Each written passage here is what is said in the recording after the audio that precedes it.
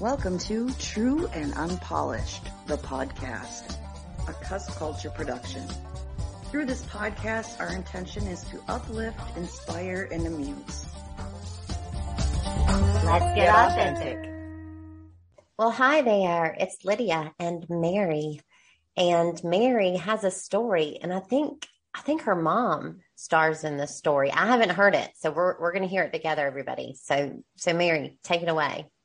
Okay, so yesterday was my mom's birthday, and so I went over there with my 14-year-old daughter, who is very much a typical teenager, and that means that there's a developmental thing going on where not everything, a lot of what I say, maybe 50% of what I say is the wrong thing. Oh my. So the thing that has happened recently is that I have been told that I don't listen and that I interrupt. So I've been told this before, and even a few years ago, I remember I did my word of the year a few years ago was listen, and I really worked on that. Mm-hmm. So, and I think as, and in my work, I listen a lot, and I really have worked on being mindful, and I teach mindfulness, so all of this stuff has been kind of coming up for me recently because my teacher, my 14-year-old daughter, that always, tells me what I need to work on. So, that's so nice of her. I know. She really is. She's a giver. She really is a great teacher. And she also is now just doing it more fully, more directly, and slightly more aggressively. Anyway, so last night she and I went over to my mom's house, and we were sitting there, and it was interesting because my daughter was talking to my mom, and she was, just like kind of connecting with my mom and everything. And all of a sudden she says, "Mom, you just interrupted me, Mom." Oh, that's your mom. Okay, so grandma. So it's essentially your daughter and saying, "Mom," which is you, Mary, "you just interrupted my grandmother," which is your mom, Mary. Is that right? Right. Yeah. So it's a 3-generation story. So then, my mom very graciously says, "Well, that's something that I've really been working on this year. So I have been practicing listening and presence."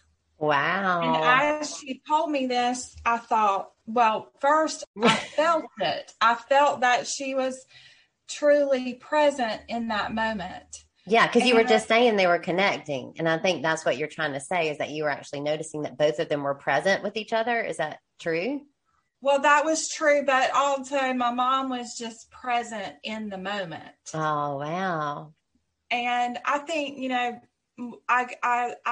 I found a little more appreciation for her and in that moment because she had my mother has 4 children, mm-hmm. and we are all going really in different directions and have very different personalities and mm-hmm. issues that we're dealing with in our lives. And so I just had a different level. So you had kind of empathy for her, like, as, it's almost like you were a little bit putting yourself in your daughter's shoes and saying, "Oh, sometimes I'm hard on my mom the way that my daughter was just hard on me." Is that right?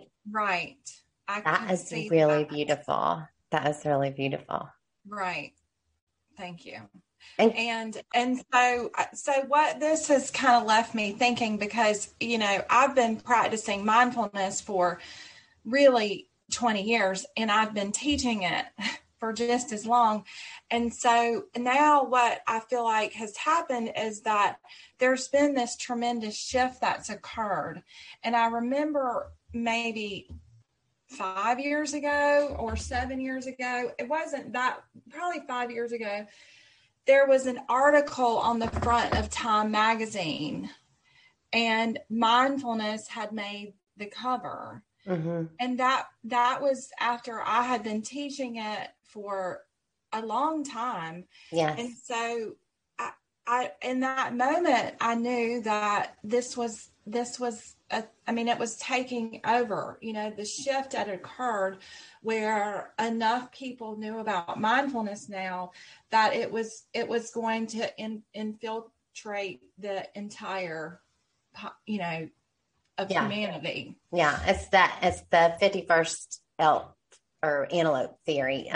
But I also, or 51st monkey, you can use whatever term you want. But I will say yes. And I will also say that in my experience, my healing work also has been the healing work of people in my family, specifically my parents. Because what I know to be true is that, everything that's ever happened or will ever happen is actually happening right now. And that time is an illusion. That is what is true to me.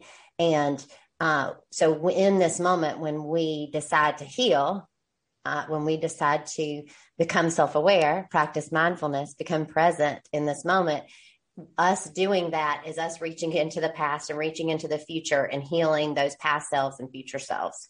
And in the same way, it reaches back ancestrally, because we are, physiologically, our DNA, we are literally healing our DNA. And I watched my father, who, was a very, he was a Green Beret in Vietnam, Special Forces in Vietnam. And he was very, my job as a child, Mary knows this, was to present the colors. Like one of my chores was to take the flag out and put it out and post it. And then I would retire the colors at night. You can't let the colors touch the ground. And, patriotism was a huge tenet. It was a Lord's Prayer and patriotism. And so all that to say that he was very pro-war is the wrong way to say it, but he was very willing and believed in war. He just believed in it. He believed in the power of it. He believed that it changed things. And then by the end of his life, he died a complete pacifist. And he did? Yes, he did. He did. And what I noticed is that as I did healing work, I saw shifts in my father, and in my mother too. Yes. And it's not an egoic thing like, oh, everybody, I am the savior that has saved my family. It's not that, but really in truth, we all are. We are the hero of this journey that we call ours. And these people that appear to be our parents, they are, participants in the story of our hero's journey. What were you going to say, Mary? Well, the relationship with my mother has not always been great. And so this is, I think it is a moment for healing something. Mm-hmm. And it's also nice to see, because when you can actually feel somebody's presence, mm-hmm. who maybe in the past you haven't been able to see. Yeah. And it's a huge thing. Yes. And so I'm really grateful for that. And it also says a lot about you and the way that you are mindfully perceiving, because, it means that you have detached enough from the story of her to be present with her. You could not have seen her presence had you not been present in the moment, right? So you were there, present, and saw. Right. But what else I was seeing was more along the lines of what you were talking about with healing the past and healing the future, because in that moment I was able to explain something that had been with me for a long time, which is another story where it's just, I was watching this show. It was a game show. I don't even know the name of it because it was, it wasn't on very long, but they hooked people up to lie detector tests. Mm-hmm. And there was this woman on there, and her mother was in the audience, and they said to her, the host said to her, do you think you're a better mother than your mother was? Oh. And I loved this woman's answer, because what she said was, yes. but that wasn't it. I know. Keep going. Yes. And I believe my daughter will be a better mother than I am. Yeah. Because that's how we're evolving. Yeah. And so that really stuck with me. I think my daughter must have been pretty young at the time, and that has definitely been something that has helped me in my parenting, to know that I'm not going to do it perfectly. Right. And but if I do it better than my mom, then she's likely to be able to do it better than me. Yeah. And so I brought that up last night, and we, had this conversation about how my daughter will probably be a better mother than me. Mm-hmm. And wow, that is beautiful. And it really is an illustration of that reaching into the past and reaching into the future, because you really were, whether consciously or not consciously, what happened in that moment is you were relating your former past self with your teenage daughter. You were switching those two roles, and you were putting your current self in the role of your mom. I mean, it was really, and so it's actually a beautiful way of illustrating that very point. And I think that, yes, we do it. And do we, well, I don't have any daughters, so I have sons. Will they be a better parent than me? Well, I think it works the same way. I think it's easier to see when sometimes when you're the same gender, but it also, well, I've often pondered this gender question, and now we know that gender is a spectrum too. But before I had that understanding, I thought, why would Mary get a daughter and I would get two sons, and what is that about? Right. And what is that? And I've come up with some good theories as to why that is, but I think that's just a good question in general to sit and ponder for yourself if you are a parent. Will you share your theories? Will I share my theories? Well, I can't, because one of the theories involves, telling some things about my husband, and that aren't mine to share, because I think that it actually has more to do with me marrying someone, like my dad in some ways, and okay, that kind of healing pattern. So it's not your story. Yeah, it's not really my story. So I haven't figured it out yet. But I think that those kinds of questions, those are the kinds of things I love to ponder and go, right. And this? I think there's not, I think there's not one answer either. It's no, right. I don't think so. Absolutely not. Layered. Yeah. And, it's interwoven. I think the metaphor of a spider's web is what we're kind of talking about today, because that the healing that happens in these close personal relationships and the relationships between parent and child is so going to affect the other relationships in our life. Oh yeah. I mean, it's foundational. Right. Primary first.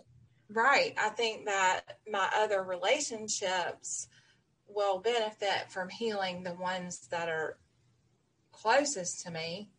Absolutely. Absolutely. And, I had this really brilliant thought, everybody, and then it flew away. It just flew away. So apparently it's not for public sharing.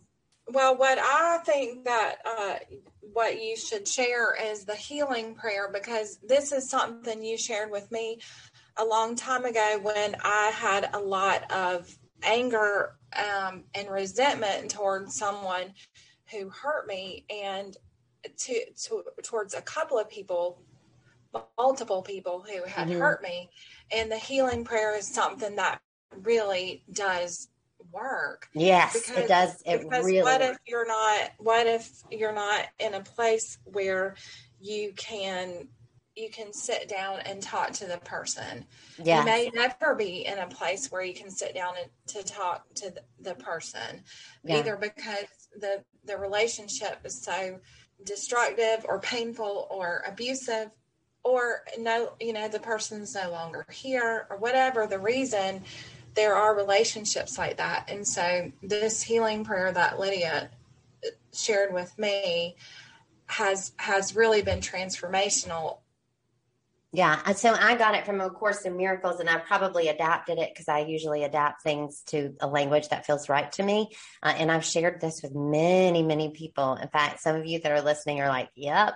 And this, it really, really does work. There's a collective energy and consciousness around this prayer. And I thought of, but first I want to tell you that I had the thought. I think that for me, what is true is not that they will necessarily be better parents than me, my sons, but that we are getting a better definition of what parent means. I think that the definition of mother is evolving, and it is through the evolution of the definition that we are becoming better at it. Part of being better at it is because the definition is changing and evolving. So that's the thought I had. So healing prayer, everybody. So you can do this for your parents. You can do this for anyone that you have a resentment towards, or lack of forgiveness in your heart towards. You can do it for anyone that you look at and think of. Recently, my youngest son, who has special needs, has had some struggle. And so when I look at him and I see any kind of brokenness, it means that the healing prayer is called for. Because if I am perceiving brokenness, I also need healing. And that is the beauty and one of the most important elements of the healing prayer. It's the recognition that you are not accepting healing just for this other person. You are accepting it on your behalf and their behalf, because any part of you that would see any human being as anything other than perfect and whole and divine perfection, which is the truth of who they are, that part of us needs healing, as well as the part that we are perceiving, that human flawed part. And so it goes like this. I take a breath and I say, I accept this moment of healing on behalf of myself and my brother, or you can say sister, and then you put in their name. So if I was doing this for Mary, I would say, I accept this moment of healing on behalf of myself and my sister, Mary, who is a part of me in truth. It is not possible that we receive this healing separately, but it is wholly possible that we receive it together. And I accept it on both of our behalf now. And then what you do is you pause and you breathe. You breathe and recognize that you are accepting the healing, loving, light-filled energy of your being. So you're accepting. There's nothing to do. You're surrendering and accepting. So I have a question. Yep. And the question is, what about resistance? When I feel resistance, well, I don't want to pray for that person because they hurt me. Yeah. What's your response to that?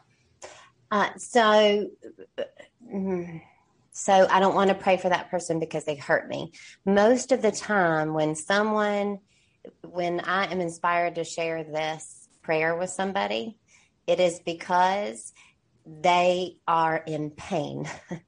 That's what happens. Right. And when you are in a certain level of pain, you are willing to try anything, especially when I say, hey, you don't have to go see this person. You don't have to like them. You don't have, and because that's not what this healing prayer is. It's not about you liking this person. You don't have to ever like that person. This is about you accepting healing on their behalf and your behalf. And because in truth, the two of you are one. And here's the thing. This is what happens. We look at somebody and we think, and we feel pain and we think they're doing it to us, but they are not. It is what we are believing about them as we look at them that is causing us pain, because in truth, we are all connected. And so it is actually insane for us to hate another human being. That's why hate feels bad. Hate always feels bad. It feels bad.